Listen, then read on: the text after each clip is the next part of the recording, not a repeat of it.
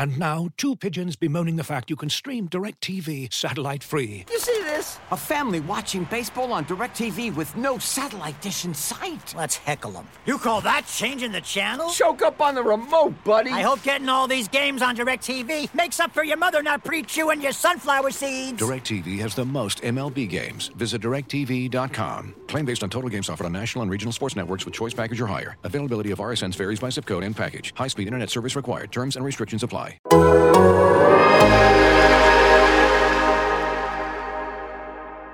Plus minus. Oh, what a shot! Tim Kawakami deserves all the credit. Plus minus. That is a word right there. I didn't even hear what you said. What'd you say? Kerfluffle. Plus minus. Yeah, like you, Marcus Thompson. Marcus always tell the truth. Plus minus. The only thing that I would say to Ethan Strauss is that he's a pretty damn good reporter. He's well plus respected. Minus. I think he got the highest plus minus in the season in NBA history. Hello and welcome back to a shorthanded version of the Warriors Plus Minus podcast. It's like Tim Kawakami said before the podcast. It's a little Warriors All 82 throwback edition. You know, like we're sitting in Chase Center on the I guess sidelines. Which I don't know. Next time we're going to be doing that, but let's pretend like we are. Yeah, we'll harken back to the glory days of November 2019, back when we're allowed in arenas and the Warriors were losing. But we're without Steph Curry, we're without Draymond Green, we're without Klay Thompson, without our stars. Marcus Thompson and Ethan Strauss are out. So it's me and Slater. We're the G League guys plugging in. We're plugging in. We're about to go 15 and 50. That's not good.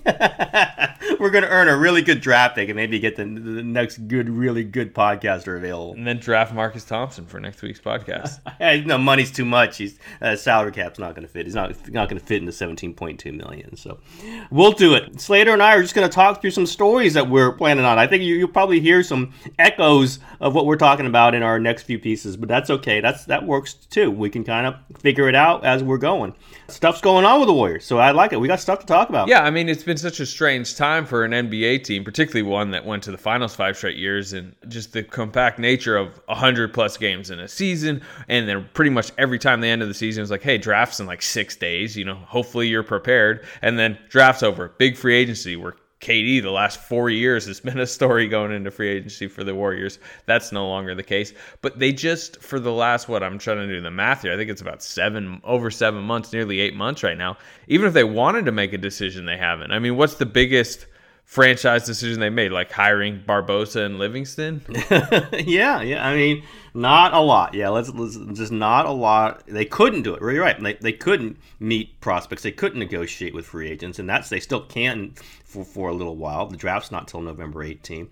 But then it's all going to be a rush, right? The season could start December 22nd, which means they go to camp in early December, which means the free agency stuff's going to basically start and go to camp. And maybe some free agents are going to sign during camp. This has happened before in some of these, strikes shortened, lockout shortened seasons. For us, it's, the dynamic is nothing, everything. So that's all right. We've talked about this before. We did okay during the nothing. We survived it. Wrote some stories, thought of some things, looked at their future, and now it all and I think they did the same. The Warriors would have had to do the same. Get into some rooms and whiteboard out some, different situations, scenarios. We've all talked about them, and now they do the process of meeting with players, working out players for the draft, figuring out what they're going to do with that number 2. And that obviously goes hand in hand with what they're going to do or what they hope to do in free agency. So we're beginning to see that. We're beginning to see some of the, some of the things being talked about. Ethan and Marcus, the two guys who are not on the show, reported last week that Ethan reported that they'd worked, Kerr and Lacob and Myers, worked out Danny Avdija, went to Atlanta, worked out Danny Avdija, which doesn't look like a number 2 overall pick. Interesting, that cast of characters is their top line. It's not like a feint if you bring out those guys. And then Marcus Thompson reported a day later that they also worked out James Wiseman, who I think most of us think that's who they're going to end up taking, and Anthony Edwards in Miami, I guess it was. So interesting combination of things. Lots of other things popping out here and there. But Slater, you read those stories, you talk to them.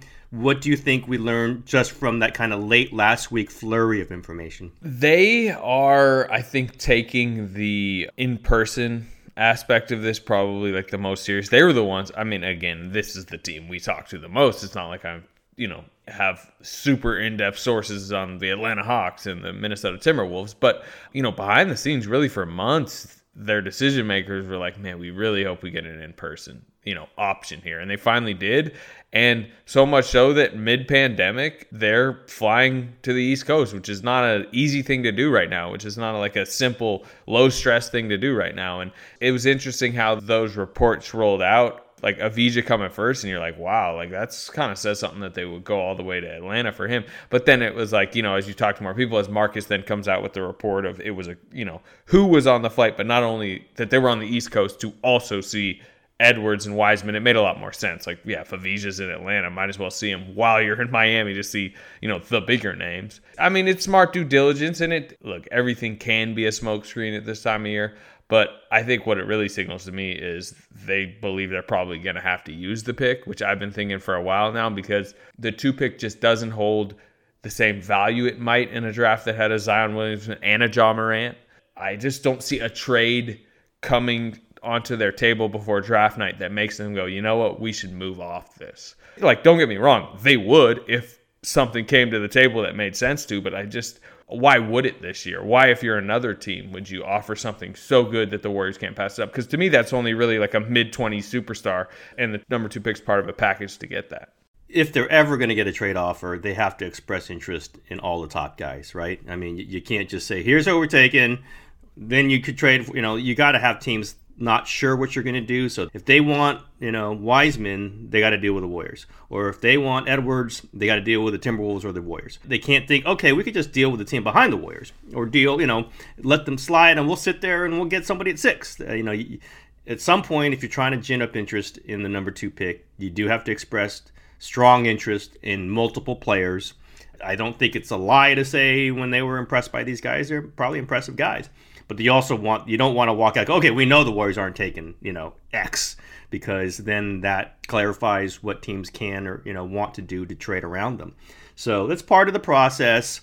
Hey, there's a goal slater. Let's get aggregated by something today, right? Let's do that. That's the fun thing to do with the Warriors now, is just aggregate everything. So we'll figure out a way to get aggregated. We'll pop up on some of these websites with something we say today. Take that, Ethan and Marcus. Or maybe we'll get aggregated ripping Ethan and Marcus. That's That's the best way to get aggregated. No, what's interesting is what this does for the Wolves, right? I think the Wolves like the Warriors' current interested in everyone type approach. Particularly, let's just take the Hornets, for example. At number 3, need a center, seem to have interest in James Wiseman. The fact that, at this point, you got to believe there's a very solid chance they take Wiseman. But even if it's the Hornets or the Bulls, let's say at 4, and they love Avdija or something, you're like, well, I guess it's possibly won't be at 4. And to me, that ups the leverage of the Wolves at 1, because you can sit there and go, if you want to jump the Warriors, come talk to us. This isn't necessarily a draft where those top 2 picks, 1 or 2, have had much value, but the only trades I see potentially on draft night are mini flips where you get a future asset and flip down a few picks. I don't see any seismic trades happening, and I guess that brings us to the Warriors.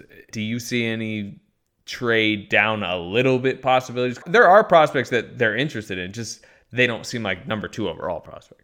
That would be the Avdija, right? I mean, if you're looking at Halliburton it logically. Too. I know that they do. They have interest in Halliburton. Again, I guess being aggregated, the Warriors have interest in a 9th prospect. But, I mean, he very much makes sense to them as a rotation piece. The problem is that's not a guy you use the 2nd overall pick on. Better not take him at 2. There's a lot of people whose names have, quote-unquote, been mentioned with the Warriors, and they are not taking it 2. They are not taking him at 2. It's somebody they might be interested at 8, or somebody that they kind of like anyway, and they're scouting. You scout everybody, but you're not taking, X player. I don't want to rip reports here or rip leaks or rip whatever people are commenting on. I'm going to talk about what we've reported on, which I feel very confident about, is I think there's 3 top players. It's Edwards, Ball, and Wiseman. and the Warriors have the second pick. And it's in their interest, as you mentioned, it's in the Timberwolves' interest to show interest in all three of them, just to the muddy the water if teams are moving around talking to either the Warriors or the Timberwolves for a trade, or possibly going to do that, just because so you're not certain of where you have to go, and that just increases the leverage of the teams involved. Okoro, Onyoku, we can various names. They're not taking them at 2, but I could see them flipping back for somebody they really like and getting a key young starter, a 26-year-old starter they can plug in and say, this guy can help us now and can help us, in the post-Steph Curry era. That's theoretically what Wiggins is. We'll see on that. But we've talked about this. You get 2 good players and you're not certain that you're going to land a star at 2. Moving back isn't terrible. You got to look. You got to see, man, wait, listen, we really, really actually do love Avicii. It was almost a tie with Wiseman. Then you move back for him because you don't need to take him at 2. You move back to 6 or whatever it is. They're in that process. So if it comes out that they're interested in 20 players, they probably are interested in 20 players at different spots in the draft, at different landing places. There's probably, 8 feasible landing places for them in this draft, varying with the trade offers, varying with who's out there, varying with what they think they can do in free agency. So that's why you get these spot little reports here and there, where if they're true or not, beyond the fact that I think they like those 3 players. They could take one of those 3 players at 2. We all know what the best fit is with their roster. It's Wiseman. But they could go different ways. You could talk yourself into Anthony Edwards. I wouldn't take him if I was them. Edwards plus Wiggins seems to me like incredibly duplicative and in a way that they don't love. If you and I both know this team, there's some things they don't love about Wiggins, and Edwards would just multiply that in a lot of ways. But I could talk myself into it, just saying he's the rawest talent. He's a guy who can go score. Steph Curry at some point isn't going to score 25 a game. You're going to need somebody who can do that. And so you can talk yourself into it. The talent's There's there. a chance he's the best player from this draft. 4 years from now, there's a chance he's clearly the best player from this draft. Now, there's also a chance he's fringe rotation. He's Dion Waiters. He's popping around but by age 25 minimum across the league because he shoots 39% overall or something. I'll put it this way. He might be the guy most likely to sign a second contract that's max value. I would put it that way. But that doesn't mean he's going to. It's a weak class. But he could be a Bradley Beal kind of player. That's who I see a little bit in my mind. And that's a pretty good player. Now, also, you mentioned Dion Waiters. You mentioned, there's some other lower tier things. And I think the Wiggins thing would scare me a lot. Because you just don't want 2 players like that on the court at the same time. You just don't. That's not the way you win basketball games. And we've seen a lot of teams that have tried to throw that out there. The Wizards might be one of them. And the Warriors don't want to be the Wizards. The Warriors play their way. But, for value, for a guy who can do NBA stuff, I don't disagree. I just don't like the fit for them. It's the same way with Ball. Although Ball might fit them a little more just because of the size and the passing ability. But again, you're going to put him and Wiggins on the floor together. Ball is a project. As I've written, is Steve Kerr going to play him in the last 6 minutes of a playoff game in Oklahoma City or in LA? If I were to rank the 3 of most likely as a rookie to be in a closing lineup at least occasionally, I'm not saying closing every night, but hey, he's got it tonight. I would say Wiseman 1 just because positionally it would just, if he's just like a good rim running center who can at least survive defensively in some matchups, I could see him closing. I would say Edwards 2, and those would be the nights that he's on, right? I mean, I feel like Edwards is going to be one of those, hey, he's mentally locked in tonight. The jumper's actually there tonight. Sure, why not? He's got like 18 off the bench. And there would be some nights where it's like, it's not even about closing. Like, he should probably get a DNP, basically, after you see his first stint. But Ball, to me, would be 3. I see visions of what could be a superstar, particularly as a brand, too, down the road. But I just feel like that is going to be low efficiency. That's going to be really trying to teach him the professional ropes, which is interesting because his brother came in as to me was like a low ceiling, high floor type point guard prospect, and he's kind of lived up to that, where he's just solid. I don't know, his brother's different. This is intel gathering season, though. With a lot of this, are the Warriors going to make the trade or not? The trades aren't necessarily on the table yet, the final offers. There's a reason why the trade deadline every year, there's occasionally 1 or 2 trades in the week leading up, but there's like 7 at the deadline, in the last hour before the deadline. And that's, to me, similar to what's going on right now, where people are like, should the Warriors make the trade or not? And they need to decide if they are going to make the trade. Well, the offers aren't really on the table. The best offers aren't necessarily on the table right now. So right now, the best thing they can do is intel gather, see who they would like to take at certain spots, as we were talking about. Who would they take at 8 if an offer presented themselves to move back between 8 and 10? Who would they take at 17 or whatever if they're going to move that far back, because they're getting a really good player into the trade exception, something like that. They just need to get a very good intel view of the landscape of who might go where, who they like where. And then, to me, draft night is where the real offers are going to come on the table. And that's when they need to decide whether to pull the lever for a trade, or, hey, you know what, we've decided we like Wiseman enough, Edwards enough, whoever they think is going to be available at 2, or whoever is available at 2. And that's when they make the decision, draft night. You talk about intelligence season. This is also them figuring out what's available likely in the trade exception situation and in free agency situation. You could have had those conversations all the time, and you don't know, right? Deadlines spur deals, and you're not sure that. I mentioned Bradley Beal. I don't know that he's going to be tradable, but he's a name that comes up a lot. You don't know that Bradley Beal's become available, but maybe you have some idea in what it would take to get Washington talking about him. There are other players out there that we could mention. Who knows, from the biggest targets to medium size. If you know you're going to get a center, or you think you have a center, maybe you go off of Wiseman. I think you and I both don't anticipate that happening. They don't know what they're going to do at center, so they take Wiseman. It would be the likeliest scenario at this point, but maybe you do. Maybe maybe Miles Turner's coming, or maybe they think they have a shot at somebody else. Kelly Olynyk, that's it. They're dead set on Kelly Olynyk. I would doubt that's what they are. Or Marc Gasol's sending them a little flirtatious stuff behind the scenes. I could sign for $5 million. That's fine by me. Whatever. That mixes into what they might do with the draft pick. I think it has to. You don't make any firm decisions on 2 based on what could happen, but maybe you have, we know Myers. He's got deals upon deals upon deals ready to go. He had the Bogut and Barnes offloading for Durant, long before they ever had a yes from Durant. I mean, those deals were done just pending Durant's decision when they signed him. They had to get rid of all these guys to clear space for him, and they did it. Boom, that's it. So I think these things are all part of the juggle. They're part of, the whiteboard. They're part of, speculation. They're doing it. They're theorizing. That's what they do. But the likeliest is, as you said, they don't get a trade that really wows them. They go with the player that fits them best, or they move back a little, and that's when you get the Avdija. That's when you get Okoro. That's when you get some of the other guys, and then they see what they can do in the free agent trade market. They need a wing, right? I mean, if they take Wiseman, they better know they're going to get a wing somehow. And here's another question: I've not exactly heard rousing, renditions of how Klay looked in the minicamp. Now, we know he hadn't played forever. It's an ACL. But this is a long time from the ACL. And we were hearing he looks great, injury workouts, he looks great. And he gets to minicamp.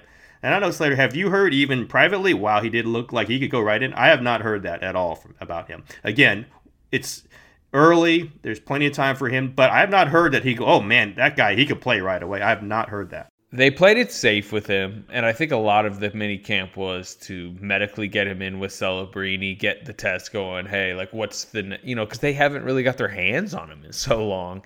And I think it was kind of trying to build a program, because, we know Klay. When the season's not going on, Klay's tough to, get to call you back. Yes.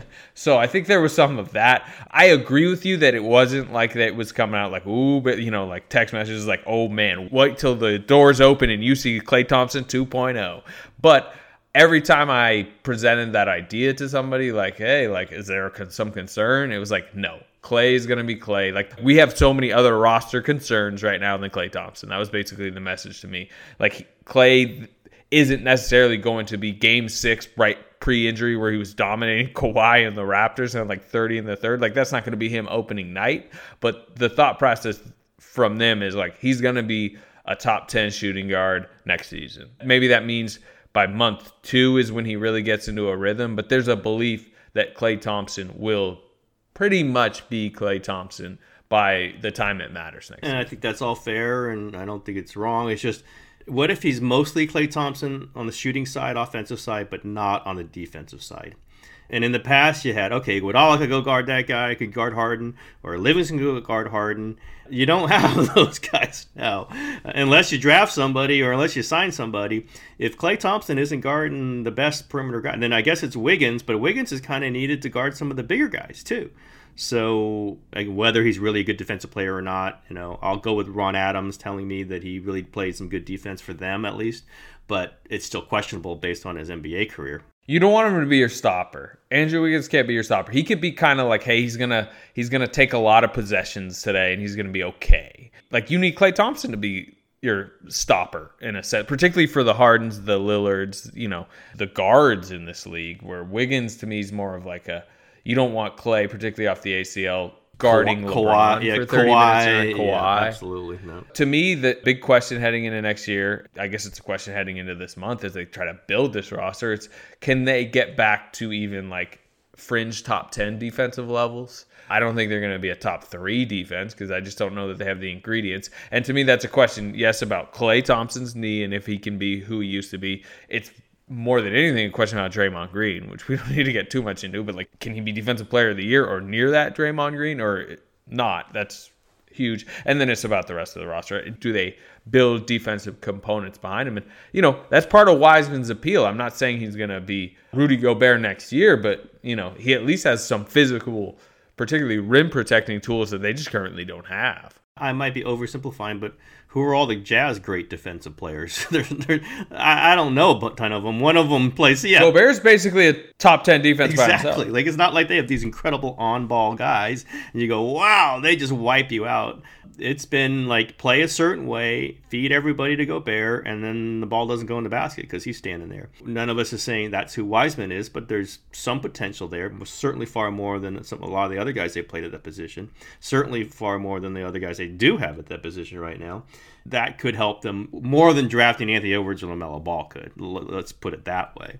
We talked about, you wrote a story on, the Anthony Davis and Jokic. The West is now the bubble show. The West has got some really big guys. They're going to be hard to match up with. You have to figure out how to do that. Well, also, Jamal Murray looked pretty good, and Damian Lillard looked pretty good, and Devin Booker looked pretty good, and who's guarding them? It might just be like, just draft a center, hopefully that he helps you with everything. But like, whatever game they play Denver, who's guarding Jamal Murray? I mean, you better hope it's Klay Thompson. It's Klay or Michael Mulder. Well, right? I mean, not to get back to last week's discussion, but it doesn't sound like the worst option. The Mulder-Wiseman defensive formula by Anthony Slater. We've done it. We've dialed it up. Aggregate that. Slater's called it the new defense led by Mulder and Wiseman. We will be right back after a quick word from our sponsors.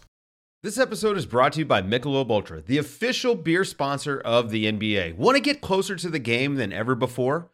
Michelob Ultra Courtside is giving fans the chance to win exclusive NBA prizes and experiences like official gear, courtside seats to an NBA game, and more.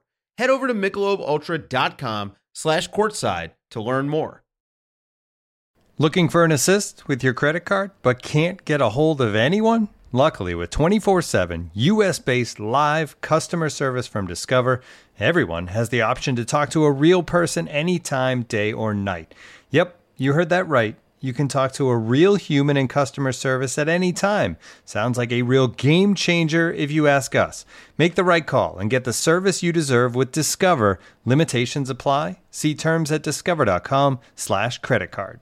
Looking for an assist with your credit card but can't get a hold of anyone? Luckily, with 24/7 U.S.-based live customer service from Discover, everyone has the option to talk to a real person anytime, day or night.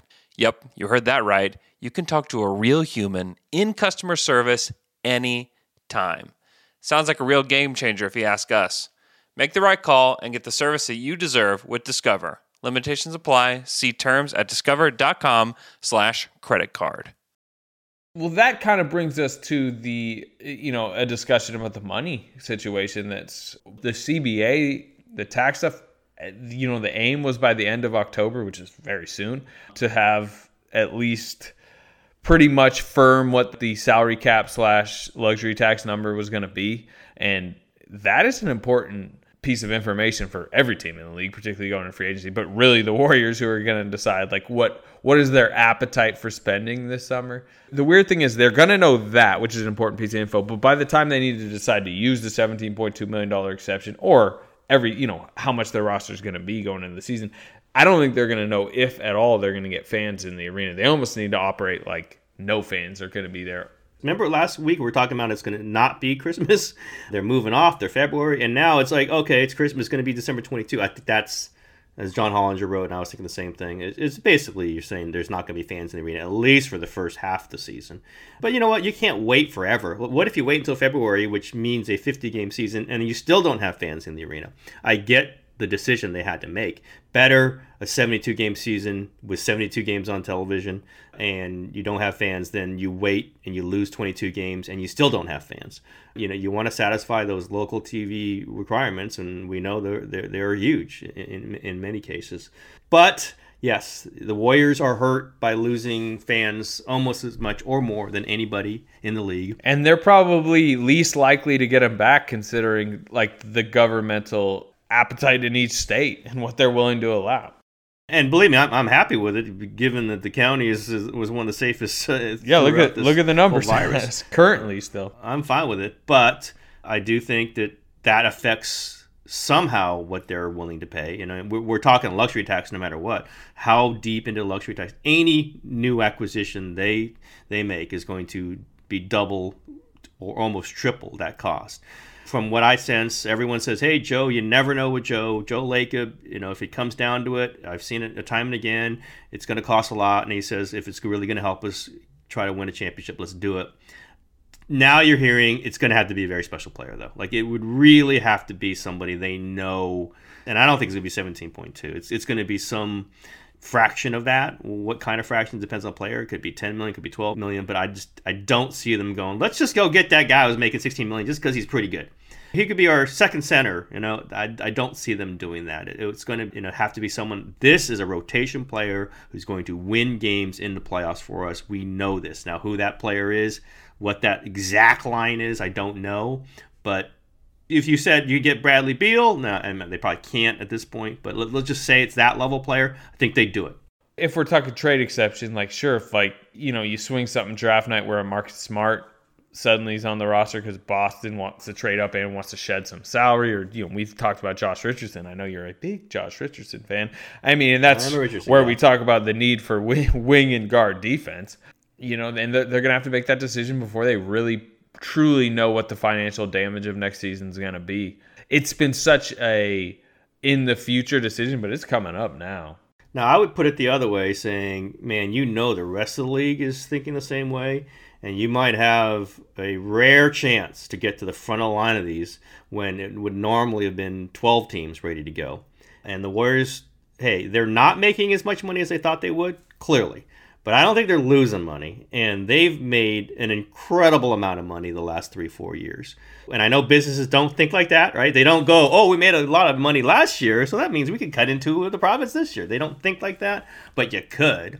And you could say, how do the Warriors best set themselves up for a continued run through the final years of Steph Curry and past?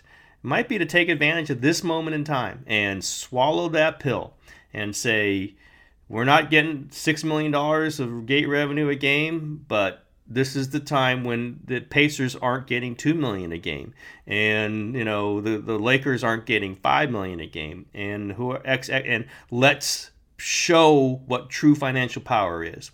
It's going through a dark year and still paying money. Now, I don't expect them to pay up all of it. You can't expect a team to go to $350 million payroll, whatever it would be adding on luxury tax. But you can see them getting close to 300, and that would probably adding one more player. And if you're talking about finding value, if you're talking about light years, if you're talking about a team that is always thinking ahead, you act like the A's and say, oh, we'll just, we made money last year, but we're not making this year, so to hell with it. Or do you act like the Warriors? Do you act like a team, or the Yankees? You act like a team that knows you're going to make money in the future, that knows you're going to make a ton of money in the future. And the best way to ensure you keep making money in the future is to spend money now. You got to spend money to make money. I've heard Joe Lacob say that a few times to me. And we'll see. Again, there is a limit to it. I'm not saying it's unlimited. I'm not saying because you made $200 million in the last 2 years, of course, spend it all. No, I'm not saying that. But I'm saying if you get that rare time to get somebody that other teams would be bidding on extremely hot and heavy in a non-pandemic year, and you still have that reserve of cash. Now they build a arena. I mean, listen, it's not this all cash flow. We know that, and I am told that often.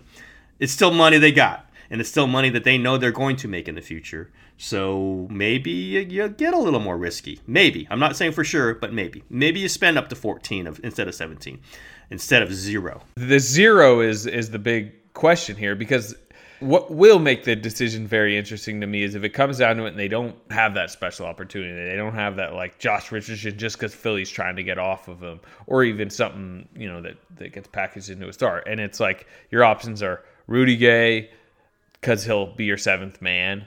If you really look at the price tag on that, what's that going to be, like 30-something million to just have Rudy Gay as your 7th man? But it would be interesting if it came down to it and it's 24 hours from expiring.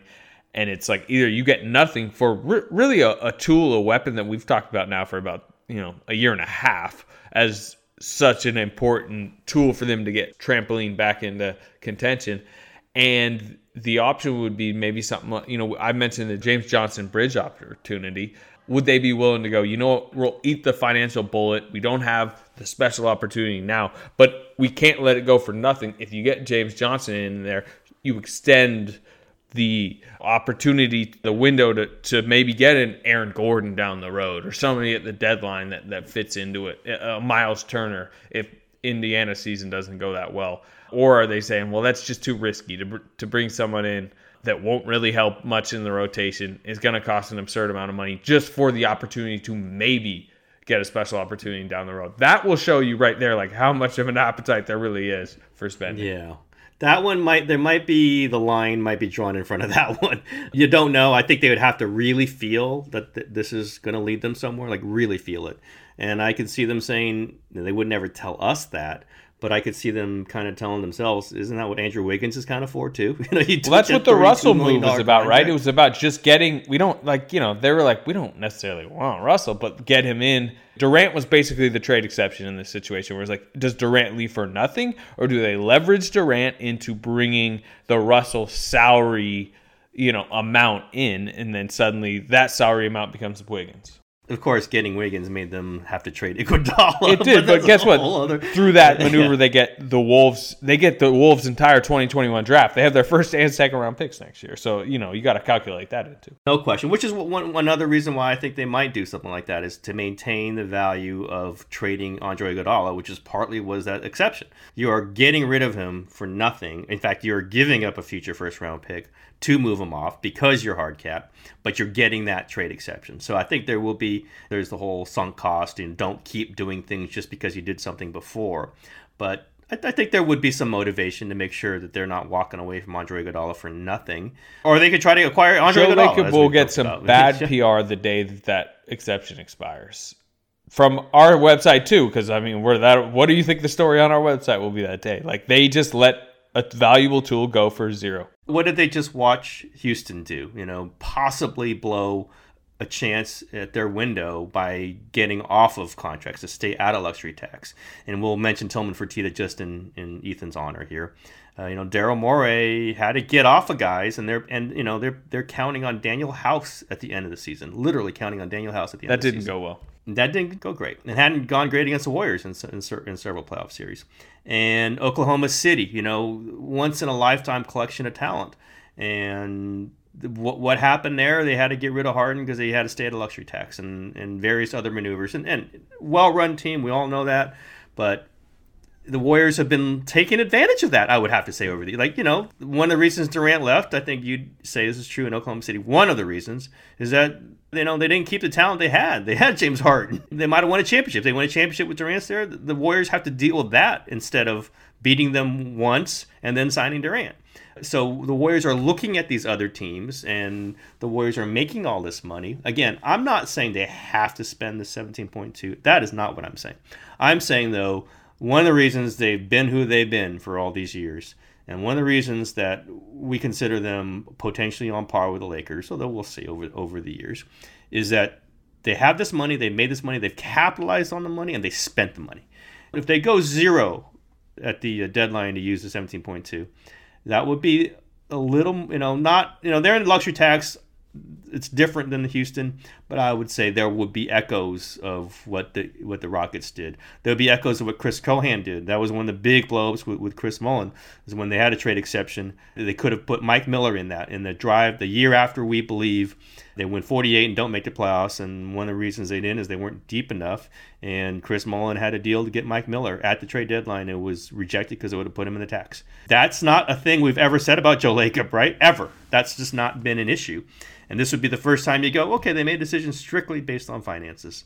If it's zero, if it's 8, if it's 10, whatever, I don't think there's a big qualm about that, because we know. Well, they would at least have a tangible thing to say, hey, look, here's a player that was the result of the trade exception. If it's nothing, then it's a mega version of this, but I guess what would have been like 2017 draft, 2016 drafts, where the league year was running up, they hadn't used their amount of money that you can in a deal, and they went out and bought Jordan Bell from the Bulls. They went out and bought Patrick McCaw. I think it was from Memphis. I don't remember exactly who they bought the pick from. Milwaukee, maybe? Milwaukee. Yes, you're right. Well, then there you go. When we talk about the Giannis situation. But, they found teams that were willing to literally, for pure financial gain, sell them a valuable draft pick. And I know Jordan Bell and Patrick McCaw haven't become, six men, but that year Jordan Bell started some finals games. Patrick McCaw had a moment in an NBA finals game. They helped the rotation the years they were here.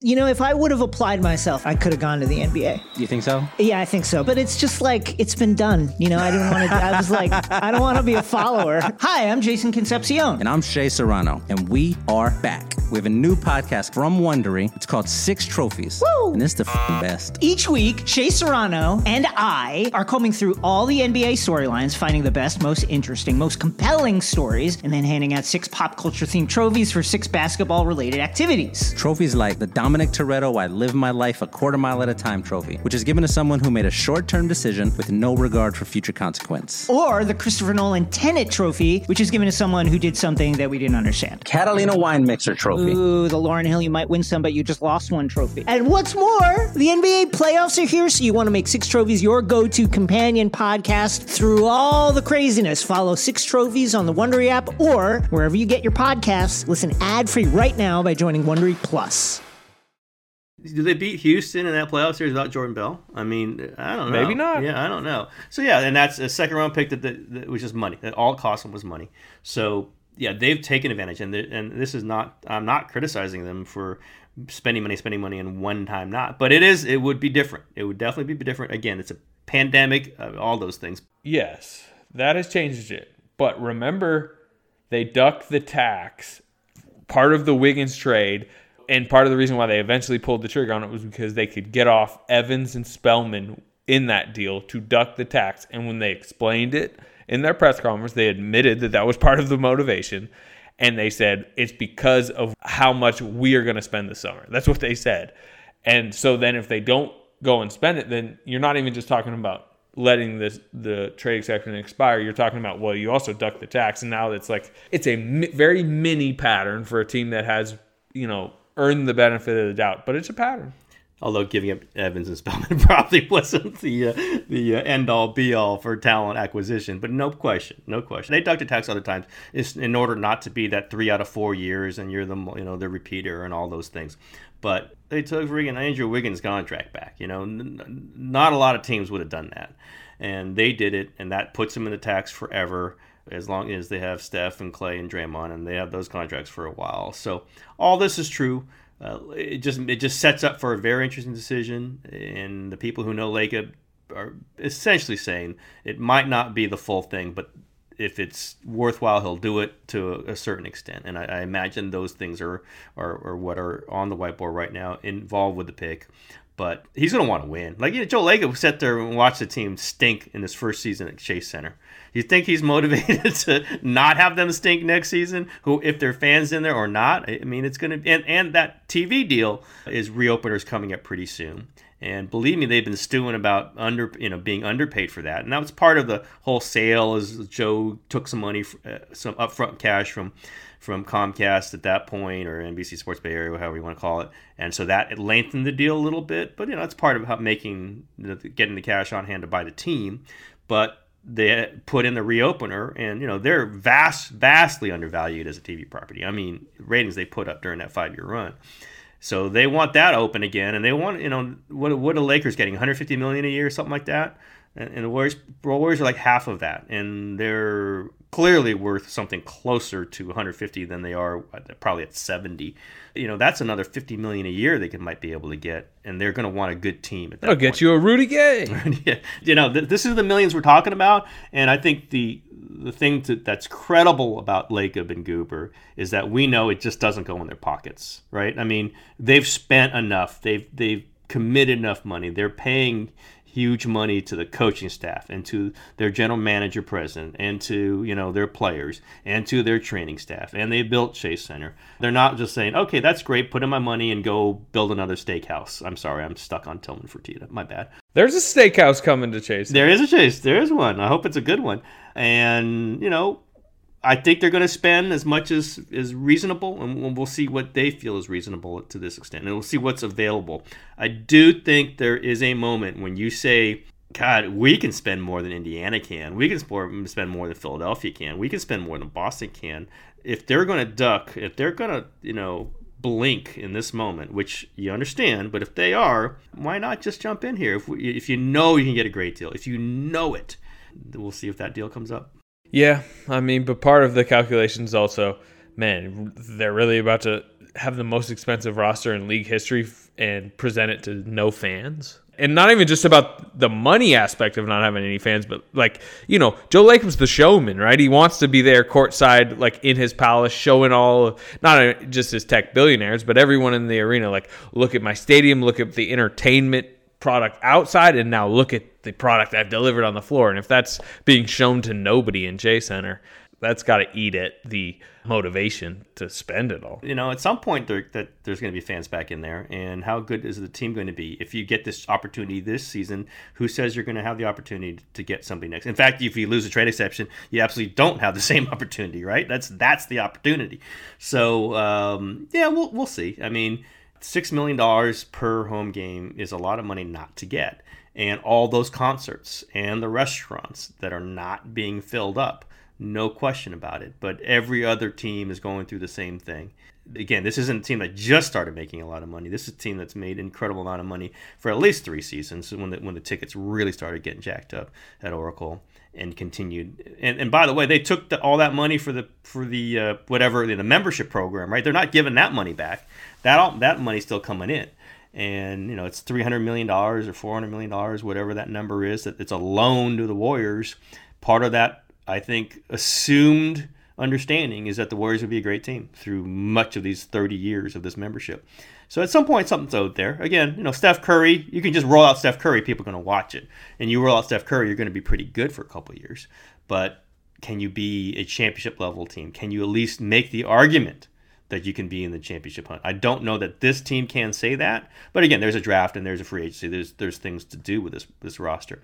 But I do think there's some implication that with all this money that people pay to watch the Warriors and have paid, they will do what, not the maximum they can, but very close to it to make sure this roster is within reasonable discussion of a championship. Yeah, and I mean, it's a way to end this golden era with good feelings between your superstars and the organization. It's Steph Curry's era going to end here? Like, man, we didn't spend to try to win 2 more times. Or is he going to be like, even if they don't win again, is he going to be like, well, at least everyone was on the same page trying. That is important to keep, the most famous person probably in your franchise's history, maybe? I don't know. Like, do you think he's going to... 3 championships, 2 MVPs? Yes. who is going to be a very important figure for you for the next 4 decades, right? Like for the rest of his life, like how around will he be? You know, you see Michael Jordan never back in Chicago. Like you're going to want to keep Steph Curry as the guy that at any point he can come back, he can stay courtside. Maybe he's part of the ownership group. Maybe, you know, he's whatever he wants to be basically. But does he want to always be a part of your organization? That's usually matters how it ends, right? I mean, the reason why Jordan and Chicago aren't there, it's not because he didn't like something when they were winning titles. It was the end. And how does this end? Yeah, and I think they owe it to, I mean, not just Steph, but Draymond and Clay, who are they're not old, you know, they're not young, but they're early 30s. And that means you still have some run left in you.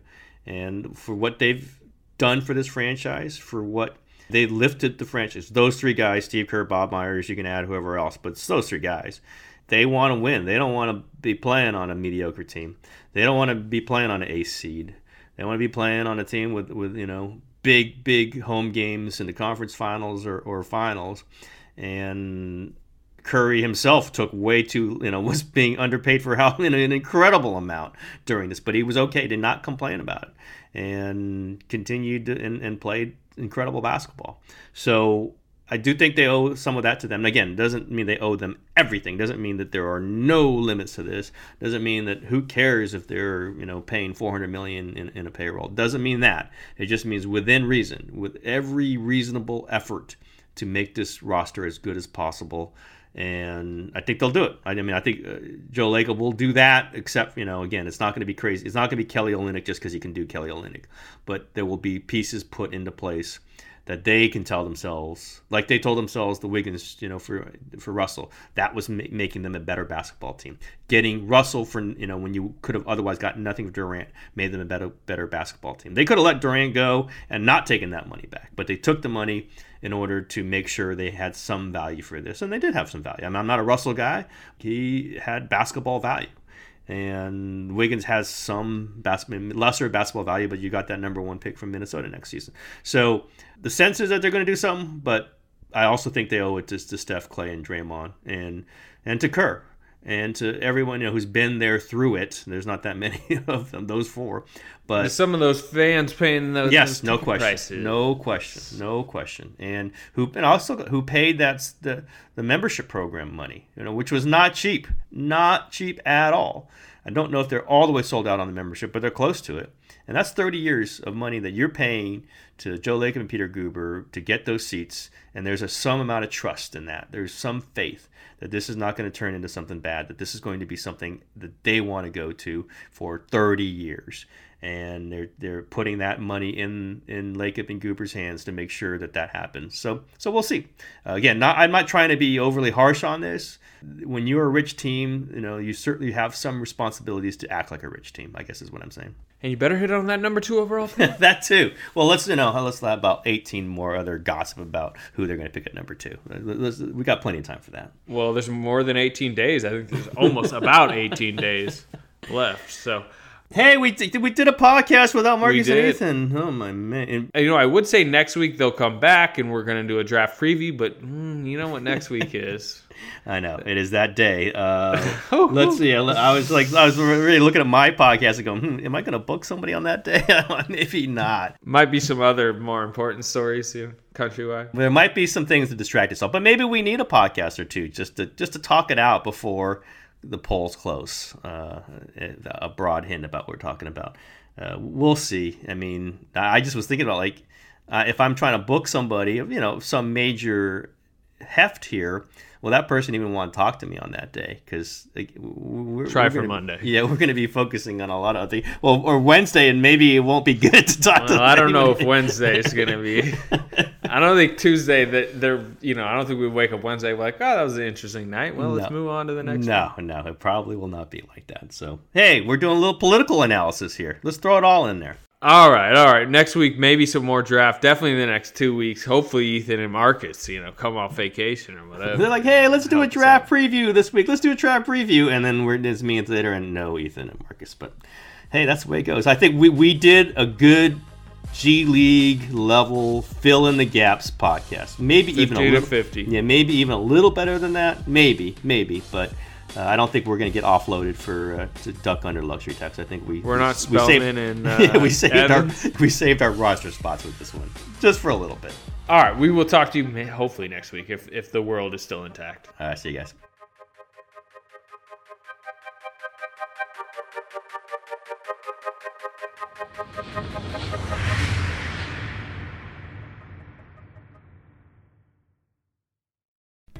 As you've probably heard by now, we've teamed up with BetMGM this season. We'll be using BetMGM lines to make all of our picks, and we'll have special offers for our listeners each week. If you haven't signed up for BetMGM yet, use bonus code The Athletic, and you'll get a 1-year subscription to The Athletic, plus up to a $1,500 first bet offer on your first wager with BetMGM. Here's how it works. Download the BetMGM app and sign up using bonus code The Athletic. Make your first deposit of at least $10. Place your first bet on any game and claim your voucher for a 1-year subscription to The Athletic. See BetMGM.com for terms. U.S. promotional offers not available in D.C., Mississippi, New York, Nevada, Ontario, or Puerto Rico. Gambling problem? Call 1-800-GAMBLER. Available in the U.S. Call 877-8-HOPE-NY or text HOPE-NY 467-369 in New York. Call 1-800-NEXT-STEP in Arizona. 1-800-327-5050 in Massachusetts. 1-800-BETS-OFF in Iowa. 1-800-270-7117 for confidential help in Michigan. 1-800-981-0023 in Puerto Rico. First bet offer for new customers only in partnership with Kansas Crossing Casino and Hotel. Don't forget, if you haven't signed up for BetMGM yet, use bonus code The Athletic, and you'll get a 1-year subscription to The Athletic, plus up to a $1,500 first bet offer on your first wager.